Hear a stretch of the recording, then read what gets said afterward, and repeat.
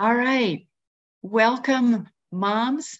My name is Liz Ackerman, and I am the co-host for the Mom to Mom Homeschool Connect through Moms for America.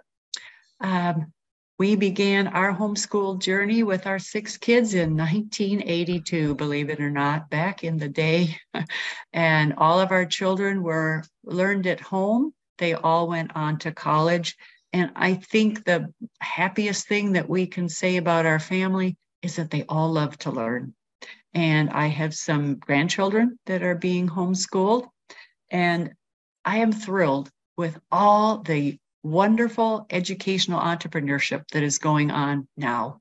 So many different modalities, so many people just doing cool stuff. Parents are just taking back control for their children and setting a great example of continuing to learn themselves. So today our theme is making summer count. It's homeschooling is wonderful. You learn all year round. And I am really pleased to introduce Brett Pike, who is, golly, has built from the ground up Homeschool Connections, Homeschools Connected, classical learners. Brett has a BA in history education and a master's in special education. He started Classical Learner in 2019, and in 2021 launched Homeschools Connected. He now has over 1,000 families, and it's growing. He's also the author of the Cubs to Bears series and amazing unit studies covering history and science and very heavy emphasis on entrepreneurship, which what a great thing these days to help your children learn, not that just going and getting a job is negative, but being able to create and generate their own ideas, their own learning. So without further ado, welcome to all of you. We will have question and answer time after Brett's presentation. If you have questions, put them in the chat. We'll be glad to address them.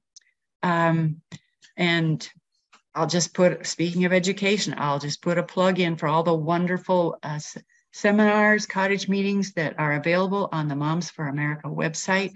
There's everything from Liberty Kids Club to cottage meetings, Healing of America series, just amazing resources. So yes, do check out the Moms for America website. So I'll stop talking. Brett, please tell us about how you transformed from being a public school teacher to the creator of a homeschool community and wonderful resources. So on to you, Brett. Awesome. Thanks, Liz. So I think I'll just jump into it by asking you a question that I ask parents when I sit down for consultations with them, or at least when I used to do consultations all the time. And the first question I would ask is, who do you want your child to be when they grow up? How do you envision them? And you would think that's a question that all parents ask themselves, all people ask themselves. Who do I want my child to be when they're 18 years old? Who do I want them to be when they're 25 years old? Who do I want them to be when they're 35 years old?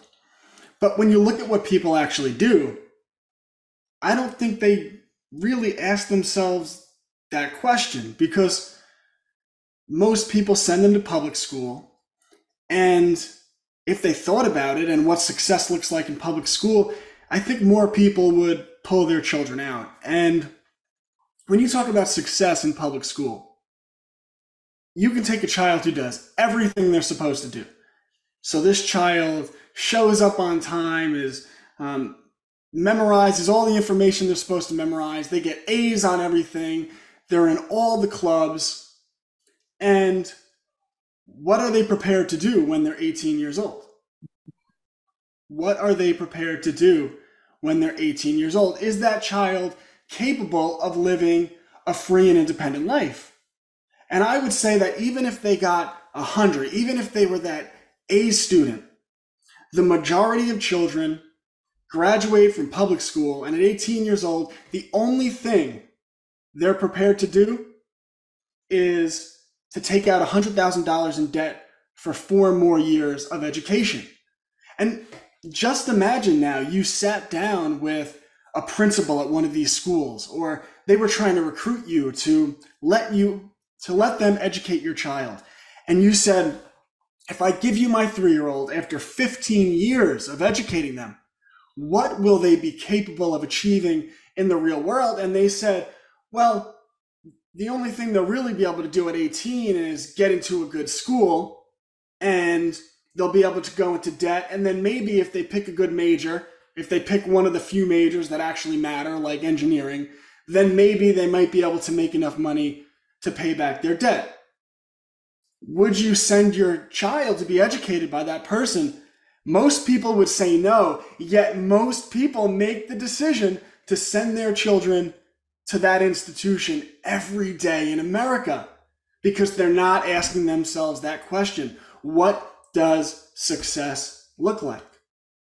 Well, I developed my own formula for success, and I did that through my own experience because when I came up, I did everything that the system told me I was supposed to do. And I went to college and probably didn't take it as seriously as I should have, but that probably worked in my favor. And I got a bachelor's degree in history education, and then I got into my master's program. I took that really seriously, and I went to Queens College, and I graduated with a master's degree in special education. I had a 4.0 GPA, not that that matters. I won the award for the #1 student in the program. I did everything I was supposed to do.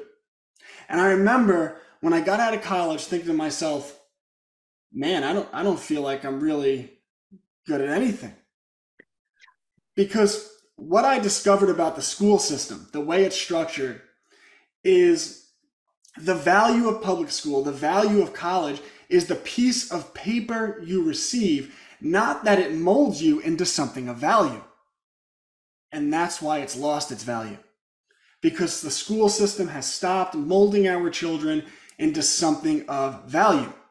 Because if you sat across from me and said, Brett, start educating my 3-year-old, give you 15 years, what will they look like? What will they be able to do when they're 18 years old? And I would say, well, we're not going to focus on memorization. We're going to focus on critical thinking. We're not going to say that Christopher Columbus sailed the ocean blue in 1492. We're going to learn to get back to primary documents and to evaluate them. And your children are going to formulate their own unique understanding of what happened with historical events.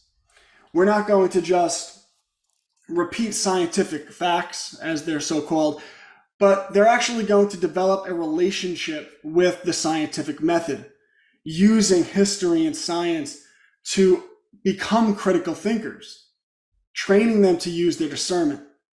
That we're going to prioritize skill development. I always tell parents skills over subject matter, not that skills don't matter. What does that mean? Yes, we want them to learn history. I mean, I'm a history guy. That's what I do for anyone that follows me. Yes, we want them to learn science. We want them to be readers and writers and all that thing. I'll talk more about that. In fact, I'm an author of 7 books myself. But we want them to have skills. We want them to be able to build things with their hands, to be carpenters, to be engineers, to be artists, to be musicians, to be writers, to be able to take what's in their mind and bring it into physical reality, because then we can take those skills through following their interest and the things that they like, and we can use that to get them experience in the real world, to get them entrepreneurial experience, critical thinking, skill development, and entrepreneurial experience, what I call an education worthy of freedom, where the learner at 18 years old is capable, if they were to be thrown out on the streets at 18-year-old, God forbid, if something happened to you and they were 18 years old, they would be able to make it in the real world because they've spent their entire childhood preparing to make it in the real world. Developing through experience and through mindset what it takes to be a free and independent American, not dependent on corporations, not dependent on the government, and not even dependent on you, their parent. That is what an education worthy of freedom looks like. And what I've learned through running a homeschool company is that parents in America are capable, more capable than the school system, of giving their children this education worthy of freedom. In fact, the best teachers I have ever met, and I've met many teachers, are regular parents all over the United States of America. We have a homeschool community, and the things that the parents do is amazing. Raising young entrepreneurs, teaching them skills, getting them ready for the real world. And my objective today, the theme of this talk, is one, to arm you with some resources so that you can start giving your children an education worthy of freedom. And two, to give you the confidence that I already have in you. The confidence that I have seen that has inspired me from parents all over America. Because whether you are rich, whether you are a single mother, you'd be amazing the single mothers I've met and the things they do. And when you see them do the things that they do, I go, okay, so anyone can do this. Anyone can do this, because you would think, oh, how does a single mother with 5 or 6 children, a widower, how can she do that? Well, I've seen it. They can, and so can you. And as part of being in this seminar, I'm giving all of you our full nature unit study. And it's really designed to arm you with the resources to achieve all of the objectives I've talked about so far. And I started building it out January 1st of last year. It's 46 weeks of lessons. It's really meant to be started on January 1st, but you could jump into it and do a ton of the lessons and really start to understand the concept of how you give your children this education worthy of freedom. So when you take the nature unit study, this is how it starts earlier in the year, and you can have your children do this right now, is we have the children take colored pencil and go outside and sketch their property, sketch the house, sketch the shed, sketch the front yard, the backyard, and then in as much detail as possible, and then take a compass, take the phone compass and just start walking around the property, and then make directionals. Where is north? Where is east, west, south? Well, then they spend a full day tracking the sun's location in the sky. So they go outside at 8 a.m., where's the sun? Oh, go outside at 12 noon, where's the sun? You go outside at 5 p.m., where's the sun? Does the sun set in the east or the west? And start to learn a little bit, start to interact with the world around them. And the reason we're having them draw that map is they're actually going to use it to choose the best garden location. And then once they choose that location, they're going to go outside with dad or mom. And after some planning, what materials do we need? How much does it cost? What's our budget? And they're actually going to construct, hammer and nail construction, their own garden box that they'll be responsible for taking care of over the course of the summer. And they do their research, figure out what plants grow in the area, look up planting zones, plant their seeds, and watch it, the roots go down, watch it sprout. And then once the sprouts are ready, they take it outside and plant it in the garden. And they do all types of activities. They do at-home soil tests to figure out what is right or wrong with your soil. Make at-home fertilizer with eggshells and banana shells, and study soil biology. They learn about good garden bugs and bad garden bugs, and how do we attract the good garden bugs that we want? Well, you can make ladybug feeders, you can make bee baths, and then that creates an opportunity, because with the making of garden boxes and with the making of ladybug feeders, they start to develop skills. So then what we do is we break off from the nature unit study and actually have them go into Etsy and type in ladybug feeders. And then when they type that in, they see all of these people selling ladybug feeders, what they look like, and how much they sell for. And now you point out to them that this is something you can do. And they could sell their ladybug feeder, they could not sell it, but you're starting to develop mindset, and you're starting to give them avenues of, hey, you have this skill now, you can do something with it. In fact, you know how to build garden boxes. If you wanted to, you could print flyers and you could put them on the doors of all of your neighbors. And I'm sure there are neighbors that would be more than happy to pay you to build them some garden boxes this year, right? So you're just giving them avenues in which they can start to do different entrepreneurial things. And it's how we start to mold them to develop a mindset that they can create their own opportunities in the world. And then we want to combine that mindset with giving them the experience of actually doing things. So when they're 18, even if you were taken out of the picture, they've been doing this their entire life. They understand what it takes to make it in this world, the rugged individualism that originally defined what the United States of America was. So we are guiding them throughout this process. So they make their ladybug feeders and they plant flowers. And then we actually have another breakaway lesson in which when their flowers grow, they could host, they could do a few things. They could host a backyard flower sale.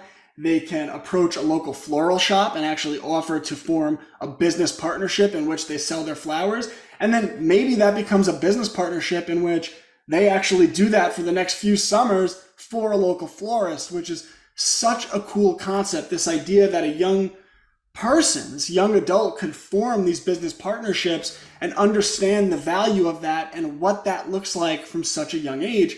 And then at the end of the season, everyone who does the nature unit study is challenged to actually host an end of summer business event. So that could look like taking the crops you used and hosting a bake sale, cooking something, hosting a bake sale, or setting up a backyard farmer's market. Or if you grew a lot, actually paying for a table at a farmer's market and going and selling your products because it's only about $50. So if they grew enough crops, they could theoretically do that as well. There's no one right way to do it. You have to figure out what works for your family. But what we as parents want to do is provide them opportunities. Here's another example of what that looks like outside of the nature unit study. One of the things I love to do is have children do craft projects, and you can do this with a billion different things you can do this with. I have them do craft projects, and then within the craft projects, there's actually additional lessons in which they could then follow the lessons and get some entrepreneurial experience. So one of the examples, an example of that would be to make an American flag out of a wooden board, right? You get the board, you sand it down, you have it cut to the right size or cut it to the right size if they're ready for that. You have to be careful with stuff like that, disclaimer, right?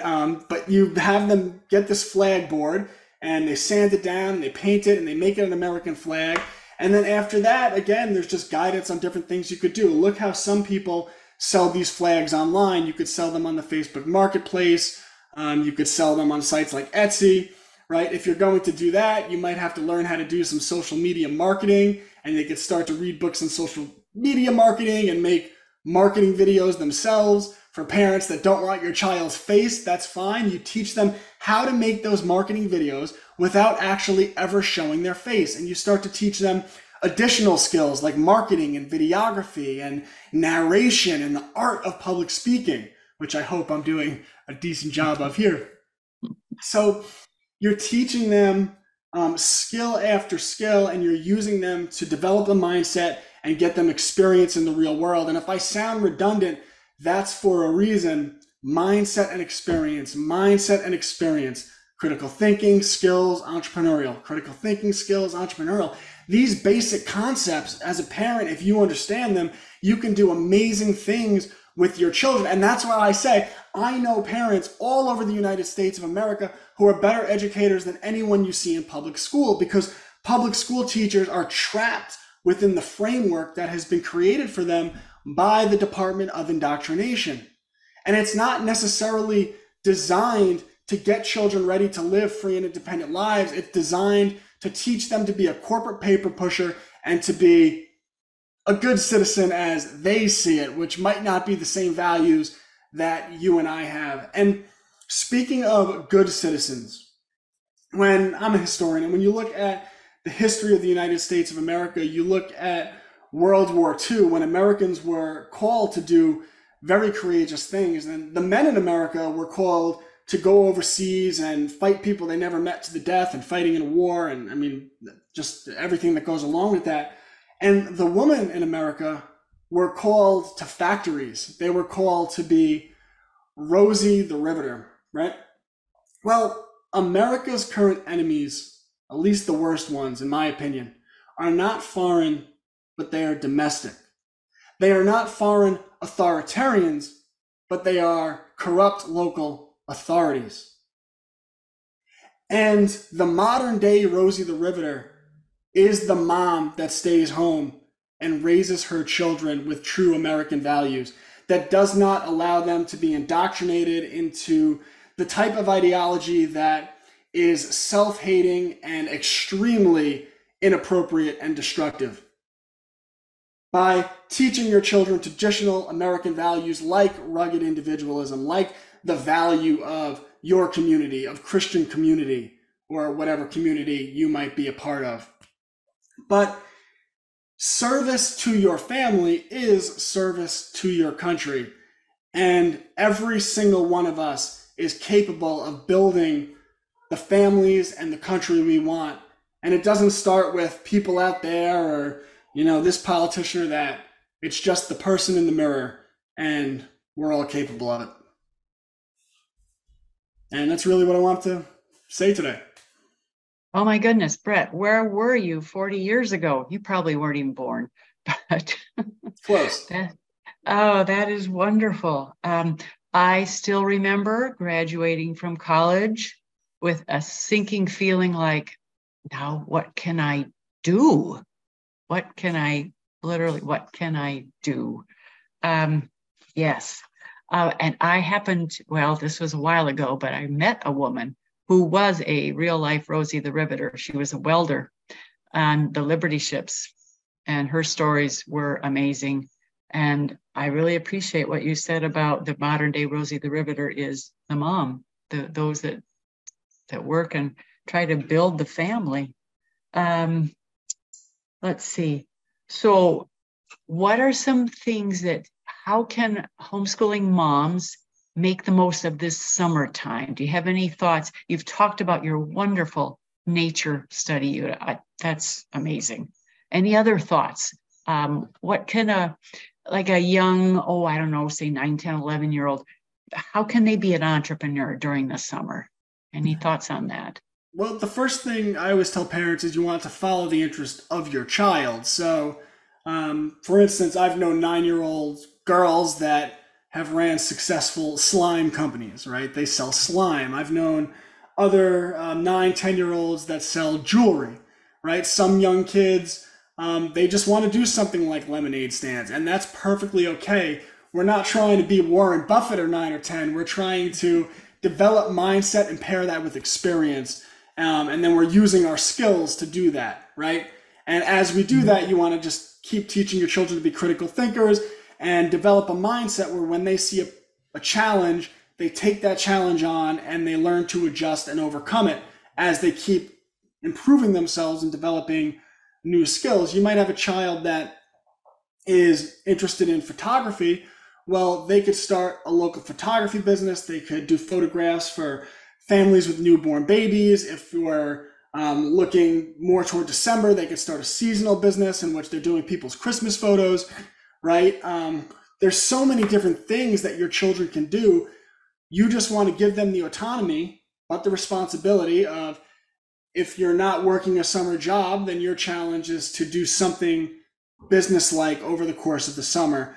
That can be getting them a lawnmower and having them talk to some neighbors and maybe starting a small summer lawnmower business. And it's funny, when they start doing that at 9 or 10 years old, don't be surprised if they have a real full landscaping business by the time they're 18 or 15 or 16. And their lives can just take amazing paths. So you just want to channel into that interest, follow it, and then guide it. Yes. Oh, there's so many stories of young entrepreneurs that have made their first million by their 19, 20, 21. And it is so possible these days. Let's see. So wonderful ideas for helping helping kids become entrepreneurs. Oh, I was going to ask you, critical thinking. Do you have any books or how can the parent even develop critical thinking skills? Do you have what resources do you use or have you used to develop critical thinking skills? So I'm going to touch that in a few different ways. First, we touched on a little bit, which is when your children study history, are they just memorizing what's in the textbook, or are they actually getting back to documents? Are they reading original writings and formulating their own opinions of what happened, right? Are we having them use their discernment and use their critical thinking and judge if documents are good or judge if people are a good source or not on their own? Or are we just telling them you have to memorize this, and if you repeat it back, now you get a good grade? When they learn science, are we having them memorize, this theory or that theory that's taught as fact in our school systems? Or are we making sure that they develop a relationship with the scientific method? They're using their discernment, they're observing, they're asking questions, and they're testing things. We become critical thinkers by critically thinking. And then another thing that we like to do is, and this kind of gets into the background of what a classical education is. In a classical education, early in a child's life, it's called grammar, logic, and rhetoric. And in the grammar phase, children are learning English. They're mastering language. They're learning that words have meaning. So like one of the things I like to do with my son is when we're reading books, whenever we come across a word that we don't understand, we actually go look up the definition of words. And then we'll have a talk and we'll say, if we don't understand the definition of a word, it's going to be hard for us to get the greater meaning. So this is why we always do that. The importance of defining terms. This is also a concept they'll teach you if you were to join the Princeton debate team. The first rule that they would teach you is that you have to force your opposition to define their terms, because if you don't, they can use those terms interchangeably and bend their arguments against you. And that's what we see happening in the political sphere and the news sphere. They're just bending the meaning of words. We don't let them do that. When a child gets to about 5th grade, they transition to the logic phase, 4th, 5th grade, depending on where they are. The logic phase, grammar, logic, and rhetoric. And in the logic phase, it's about learning your basic ABC logic, which most people know, ABC logic, if then, right? And the logical fallacies. And I actually teach an entire course on the logical fallacies. What is a straw man argument? What is an ad hominem argument? What is a red herring? When someone makes a claim, who has the burden of proof, right? They're making these claims. Do you have to say no and prove them wrong, or do you force them to prove themselves to be right with evidence? And then when they go to use that evidence, they can't say, well, I'm Dr. Fauci. I'm the big honcho here. No, that's a plea to authority. I understand that you're Dr. Fauci. Can you show me the evidence? And they say, well, the studies, 100% of scientists agree. Say, that's a plea to authority. That's great. I understand that 100% of scientists agree. Can you show me why they agree? Right? So you're training them to actually get back to the evidence and identify logical fallacies. This is what they teach at elite private schools. It's grammar, logic. And then as they get older, once you understand grammar and logic, you teach them to be communicators, to use rhetoric and to tap into people's emotions, actually through the fallacies, which is kind of funny, right? Through pleas to authority and things of that nature. So we're teaching them history in a way that develops critical thinking. We're teaching them science in a way that develops critical thinking. In early childhood, we're learning that words have meaning. We're learning logic, and then we are learning the logical fallacies. And this develops sort of what I call as an intellectual self-defense, right? Because now you understand logic, and if something's illogical, then you'd challenge that young person. If you find a logical contradiction, you either have to find more information as to what you're missing, or you have to evaluate why you thought what you thought and say, is my worldview wrong? Because it's illogical, right? So you're developing critical thinking and you're developing discernment through the way that you do that. And then the last way is through the activities you're actually doing. So when your child starting that lemonade stand, there's all kinds of challenges and all kinds of problems, and we are not solving them for our children, but we're serving as guides to help them overcome those hills, to overcome those mountains on their own. And by doing that, it's like sharpening a knife. They're becoming confident in their critical thinking, they're becoming confident in their ability to solve problems, and they're developing their discernment. And that's what we want to do with our children. Well, I would think that's what we want to do with ourselves. And I do you find, I mean, you were educated in the public school system. How did you develop these qualities in yourself? Because I would imagine that Mrs. Brown, your teacher, did not sit down and teach them to you. How can a parent who has not grown up with these skills, how can they acquire them? Yeah, it's a good question. When I came through the system, I was really like everyone else. I was very asleep to the world. I really, probably the younger version of me was into dumb things. Like I was really interested in going out, getting drunk, and chasing girls. Like that's what I was interested in at that age. And now, as a married man of 2 children, I don't ever put anything in my body that will impair me in any way, because that doesn't allow me to be the strongest version of me, and that doesn't set the example that my children need to see. And I always tell people, if you do something in moderation, your children will do it in excess. So you need to be very careful what you do in front of your children, right? You might have listened to some risque music, but your children are going full Elvis, right? And that's what we've seen generation after generation, where you do something in moderation, you've established that it's okay through your actions, and now your children will do it. That's just a little bit sidetracked. But so when I'm very different now than I was then, but when I came up, I was kind of an idiot. And as I touched on this a little bit earlier, when I was a junior and senior in college, I started to take it more seriously. And by the time I got to my master's program, I took it really seriously. And then I got a 4.0 GPA, blah, blah, blah. And I graduated, and I didn't feel like I had any skills or really knew anything about the world. And my friend said to me, there's this guy, Richard Grove, who hosts the Peace Revolution podcast. And he's saying all these things are different. It's different history. And I told my friend he was an idiot. You're an idiot. You know what you're talking about. This guy, Richard Grove's an idiot. So I started listening to his podcast. And my background as a historian, I was really good at getting back to primary documents. That's one of the good things. That's one of the things that I did learn through becoming a history major. And I listened to Richard Grove, and I said, I'm going to get back to the documents. I'm going to show you why Grove's an idiot. And I started digging, going back and getting the documents, and all right, he's right about that. And by the end of the week, because I was like, how could this be? I really dove into it.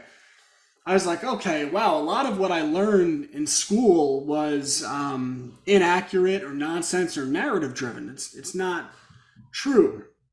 Or how could I have learned that, right? So I realized that what I learned wasn't right, but rather than jumping into, this is what people do, they learn something's wrong and they just adopt a new worldview. I said, I really have to evaluate how this could have happened in the first place. And that's really where I started to develop this concept of intellectual self-defense. So I started going through historical things that I accepted as true.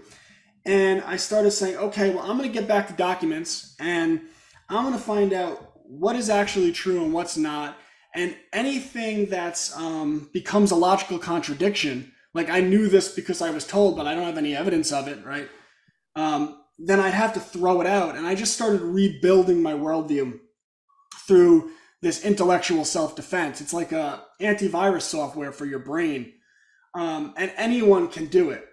You really have to start categorizing things of what I know, what I really know, because I've seen it for myself and I got back to it. What I think I know, it comes from, people that I trust, and it sounds pretty good. And I think I know that, but I'm not quite certain. And what I don't know. And if you could start breaking things up into that, you develop this intellectual self-defense. One of the ways One cool assignment that I did with the kids that I have available as a unit study, but I probably should have mentioned, by the way, anyone who wants to try out Homeschools Connected, if you type in classicallearner.com/Moms for America, you could sign up. You get a 3-day free trial. A portion of that will actually help fund Moms for America, and it's $15 a month, not for your child, for your whole family. So even if you have 10 children, it's just $15 a month. We don't cover everything. We don't cover everything yet. I'm 18 months into this, but what we do cover is very unique and very valuable, and we have a mission. There's a purpose behind the things that we do. Sorry about that. So as I was saying, so one of the things I did a unit study on, like a fun social studies unit study, was the Georgia Guidestones. And I don't know if everyone in here is familiar with the Guidestones, but months back, I don't know, 6-8 months back or something like that, someone blew up the Guidestones. A bomb went off and they blew them up. And it was a very interesting topic. Like, what can you get children interested in? That's interesting. Someone blew up this monument. Why did they blow up this monument? Why did you do that? What is it? So what did it say? Well, you can see why someone blew it up. It had a creepy message on it. It said, paraphrasing here, but something along the lines of, we're going to depopulate the earth so that there's only 500 million people on earth. We're going to control people's reproduction. Like real creepy stuff, the type of stuff that unfortunately we hear from the authorities, right? The type of things that, right, Bill Gates wants to do, right? He says, we really need to lower the population by 15%. And you're like, oh, you're creepy. So these stones had that message on it. There were 10 points on the stone. It's like a 10 commandments for Satan or something like that. And it was actually it was carved in stone in 8 different languages and 4 ancient languages, Egyptian, right? So this is an interesting thing.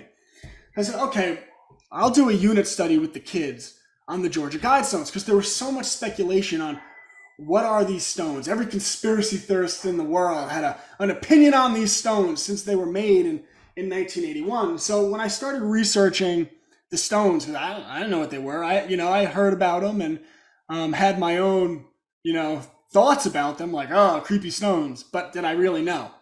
No. Through my intellectual self-defense, I was able to say to myself, people have said things, but I don't really know anything about these stones other than that they exist. And so I started doing the research, and I said, well, they had to be expensive, so the banks were probably involved, and they had to be built, so contractors had to be involved. So I started doing forensic research, forensic history. And I was able to track down the banks that held the money in escrow. And I was able to track down the, I'm going to probably get this wrong, I think the Elberton County Granite Company in Georgia, which was actually in charge of the project. So I said, okay, now I'm making some headway. We're tracking the money and we're figuring out who actually built these stones, not just the New World Order is coming. Who built the stones? Right? So I was able to find the contractors, able to find the bank, and then what I found was really interesting. And it's amazing with all the conspiracy theorists out there that no one's known about this. That the contractor, the Elberton County Granite Company that built these stones, they actually wrote a manifesto in 1981. And when you read it, so I found this manifesto, I tracked it down, I got a copy of it. It's clearly written by whoever authorized the building of these stones. And it was really fascinating. They were like hyper interested in Stonehenge. They were really into art and how the mystery behind Stonehenge and its stone building construction made it last for thousands of years. And that's what they were trying to do with the Georgia Guidestones. They were using the same mythology as Stonehenge. So you're reading this manifesto and they talk about their 10 bullet points and why they believe in it. That they do all the people involved. They don't talk about who funds the project. They never admit who they are. But the people they hired to do the project, and they did this on purpose. It's really interesting. We're 33rd degree Freemasons, like everyone that worked on these projects was a 33rd degree Freemason. And not like, oh, look at the Masons, like they were playing into the mystery of this. That it's the hedge, the Stonehenge philosophy, right? So you're looking at this Freemasons, the carvings that were done on the stone, they were actually transcribed by the United Nations. They said, oh, this is the globalism, this is the New World Order. Well, I don't know that, maybe not. What they did was they wrote it out in English and they sent it to the United Nations and requested that it would be transcribed in these different languages. And the United Nations, they probably paid for it, did the transcriptions for them, right? So you could start to separate, okay, what I know and what I don't know. So, what I know is that some clearly well-funded people, because this stuff cost a lot of money, they were able to have these stones constructed. I know they used these bankers, they used this construction company, they wrote a manifesto, they hired 33rd degree Masons, they hired the United Nations. Now I could get into what I think. Do I think the Freemasons were behind this? Maybe you do, maybe you don't, based on that information, but you don't know that, right? Do I think the United Nations is behind this? Maybe you think they were, maybe you don't, but you don't know that. And what you're doing is you're starting to separate what you actually know. These stones were made, they were funded by people who clearly had funds. Who these people were, I don't know. All right, who was involved in the project? Well, these groups were kind of involved in the project. Were they behind it? You might think so, and that would be a reasonable conclusion for someone to draw, but you don't know that, right? So what we're doing is we're teaching young people through this fun activity to separate what I know, what I think, and what I suspect, and then what I don't know, right? So everything we're doing is designed through these studies. And again, you're getting into the tracking of money, right? You're getting back into the tracking of people, and then separating what you know and you don't. It's the development of this intellectual self-defense, and it's the type of thinking processes that really create anti-fragile people who are able to take on the challenges and even the propaganda that is thrown in front of us every day. Wow, thank you. That very interesting. A process that you could just take anything and apply it to. Well, we are coming to the question and answer time of this very interesting webinar. Does anybody have questions for Brett or about the program, about the processes, about critical thinking resources? Come off mute and ask away or put it in the chat, and it's your time, moms. What questions do you have?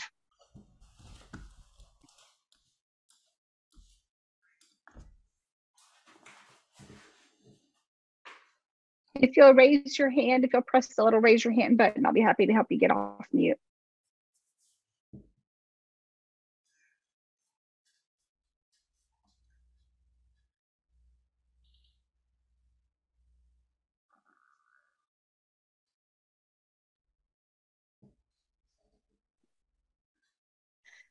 Yeah, can you hear me? Yes, Amy? Yeah, that's me. How do those single moms pull that off? It seems like quite a feat. Yeah, that's it is quite a feat, and that's why they amaze me. But what you want to do as a single mother is first understand that you don't have to replicate public school. That you are not replicating public school. That you can do things differently, you can do things informally, you can do things on your time frame, on your schedule. Schooling doesn't have to be from 8 a.m. to 3 p.m. It could be in the morning, it could be in the night, it could be on the weekend, which is a great opportunity, right? So you don't have to replicate public school. And then what I suggest to single mothers is you really want to try to develop as many support networks as you can. And you say, oh, I don't have the networks. Well, part of what you're doing is you start to try to establish those networks. So at first, that could be family resources. That can be, Mom, Dad, this is what I'm doing, and can you help me with this on Tuesdays? And, even if they voice opposition, you say, I know you voiced opposition. You don't think I should be homeschooling. Sometimes that's the case. You say, I understand that, but I am. So if you're really concerned about it, then step up and help. And I need you to help on Mondays. That could be an aunt, that could be a family friend, right? And then what you want to do is try to find a network of homeschooling people around you. So the first place you want to look is Facebook. I don't love Facebook, but they're good for this. Look for homeschool networks on Facebook in your area. Other things you can do, you can call local zoos, local museums, local gyms, go to local churches, and ask them all if they're hosting any homeschool events or if they know of any homeschool groups in the area. The churches often know groups, and so that's a good resource. And then the places like the zoos, they host events for homeschool parents. They make money doing that, so they host them, you show up, and you network. My Homeschool's Connected, the reason I called it that is the idea was actually to connect families. So we have groups in all 50 states and other countries around the world, which is pretty cool. So we have a state group in New York, a state group in Oklahoma, you name it, where parents could try to connect with people in the area they live. Doesn't always happen, but it's happened a good amount, which is pretty cool. So you want to figure out your schedule, figure out what works for you when you're going to school, and when your children will do less formal things, and what that looks like. And then you want to really make it a mission to develop your support network. And you can do that in a variety of different ways, and it doesn't have to happen all at once, but you can do it, and it's definitely worth it. So I know it probably feels incredibly overwhelming if you're a single mother, but you don't climb a mountain with a big leap. It starts with one little step, and you're looking up at a big mountain, and then hours later, you look down, you can't believe how far you've gotten, and that's how you approach it. Yes. Does that help, Amy? Yeah, it does. I'm not a single mother, but I mean, I guess in my situation, it would be even easier then. Yes. Another good place, ask your local librarian, because homeschoolers live in the library. So that would be a good place. Also, as Brett was saying, don't try to copy public school. I was amazed at how quickly our kids learned to read. And it wasn't just we drill. It just doesn't take that long. That's true. Pandemic taught a lot of people how to do it on the fly. It was a choice between learning at nothing or learning when you're working. So I think that kind of demolished a lot of fear of it for me. Good. Other questions? That was a great start. Other questions about Brett's program or entrepreneurship?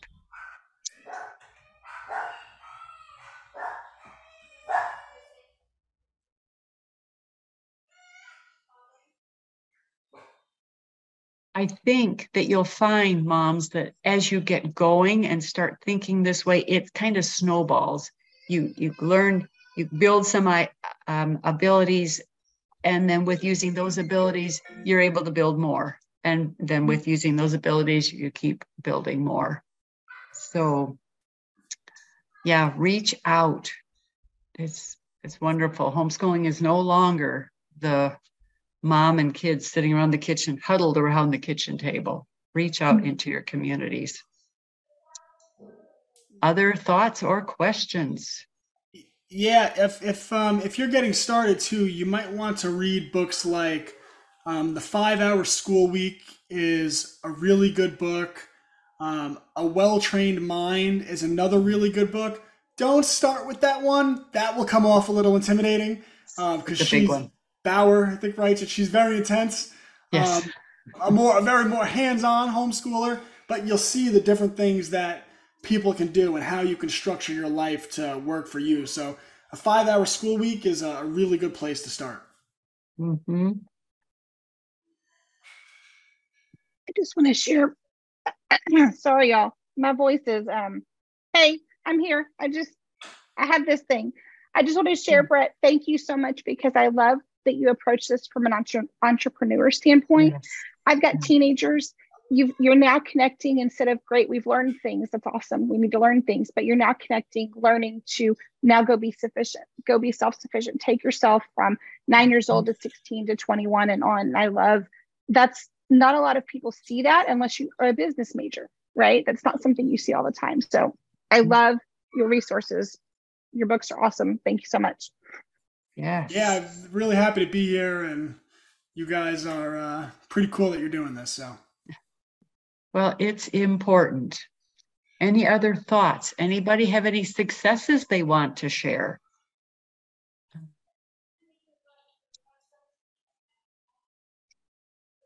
And all y'all have to do if you want to talk is just press unmute.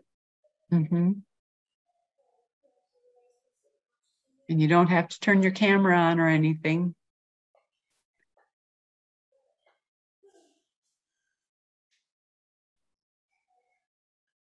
I was just thinking I was definitely going to do the nature thing because we just started a garden and the ladybug thing and you know, bringing the building aspect. I thought that was really cool too. Definitely doing that. Yes. Yes. yeah, well, you just start, and one thing leads to another, and just keep in mind that your goals are critical thinking, skill development, and real world experience. And if you just keep reminding yourself of, how do I hit these 3 points? How do we develop skills, right? We just find activities that we can learn more and more skills. You could then use those skills, pair it with your child's interests, and guide them to get the experience that allows them to develop a mindset and pair it with that experience. And when you put that together, it's a recipe for a young person who's able to carry themselves through this world, which to me as a parent, a lot of things are nice, but I really just want to raise young people that are good people, they're moral, and they're able to be independent. And if I do that for them, then they'll be able to walk whatever path they're destined to walk. Yes. And it would shrink our welfare rolls, wouldn't it? One thing that we did as our kids became teenagers would take their interest and then go find somebody in the community and discuss with them, can my daughter, son come and work with you? You don't even have to pay them. Can they be a gopher? Can they shadow you and do some of the grunt things and then kind of watch and see what you learn? We had a daughter apprentice with a graphic designer. She went on and majored in that. So the sky is really the limit of getting your kids involved in life. Have them, if you know somebody that's doing what your child is interested in, invite them over for dinner or whatever, and just reach out into the community. Retired people are a wealth of information and they've got the time.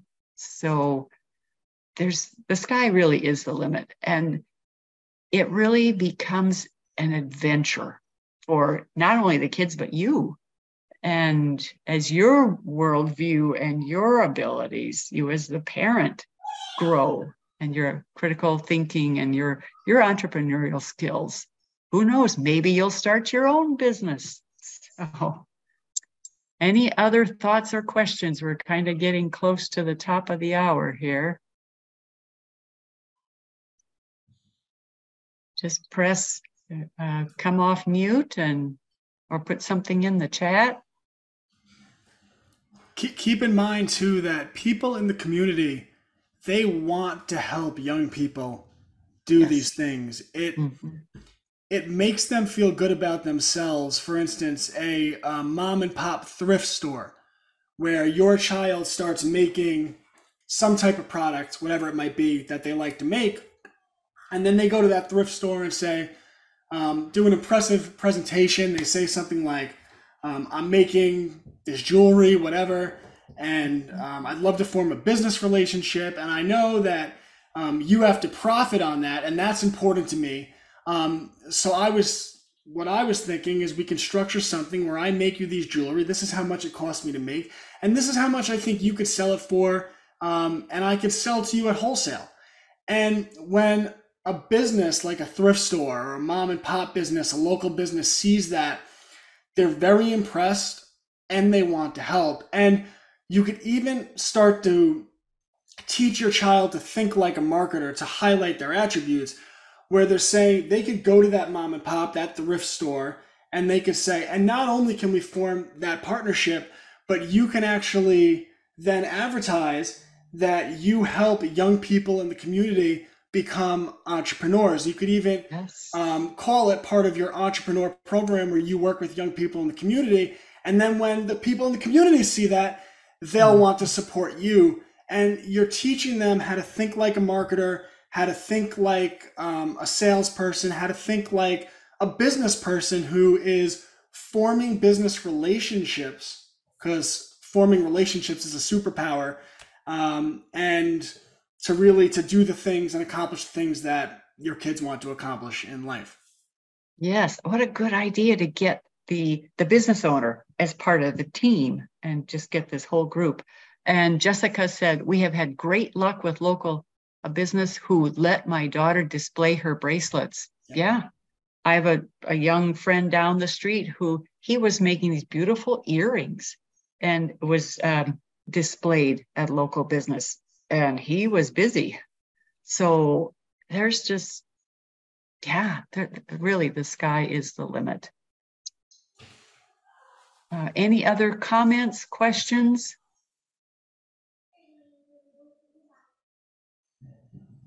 Oh, thank you, Amy. Amy says, great presentation. I agree. Brett, you are doing a wonderful work.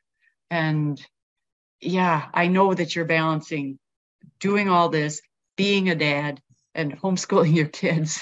Do you have any final words of encouragement or final thoughts for our mom listeners here? Yeah, I mean, I kind of touched on it before, just in that it doesn't have to be intimidating, that you start with baby steps and you have complete control over your schedule. For anyone that's a new homeschool parent, you want to go to hslda.org. That's the Homeschool Legal Defense Association. You'll see they have a map of the United States of America. You click on the state that you live, and the regulations will pop up that you should be aware of, and any paperwork that you would have to file, because you want to make sure that you dot your I's, cross your T's. Never pull your child out of public school until you get formal approval. Do things the right way. This way, no one, because there are people in the world that want to give you problems. You do it the right way, no one can give you any problems, so always protect yourself that way.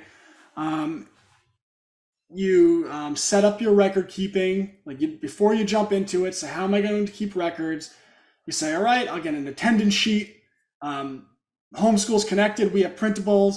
You go on Amazon, you can get them for $5, an attendance book for the whole year, the same books they use in schools. And then you just keep basic records of, these are the courses we covered, these are the materials we used, maybe some portfolio stuff. Look at this art picture that Johnny drew. And these are the extracurriculars we did. So you're just setting yourself up for success. Don't jump in too quickly, and you'll be fine. And I would be remiss if I didn't plug my own thing, classicallearner.com or Homeschools Connected. It's $15 a month, well worth the value.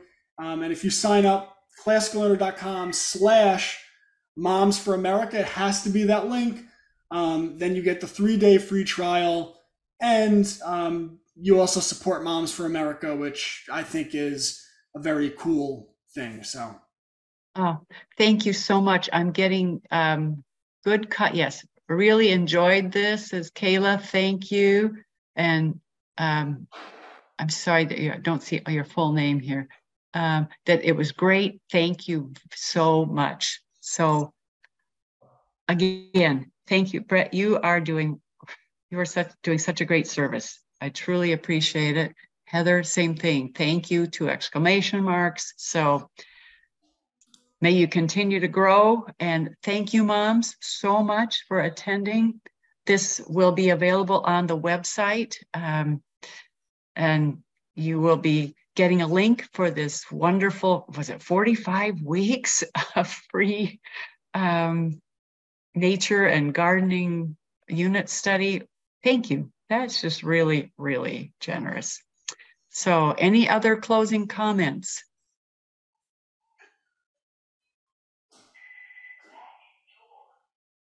I just want to say that I love that Brett's a dad who's taking on this challenge. So often homeschool families or homeschool moms, I love that you're representing the dads too.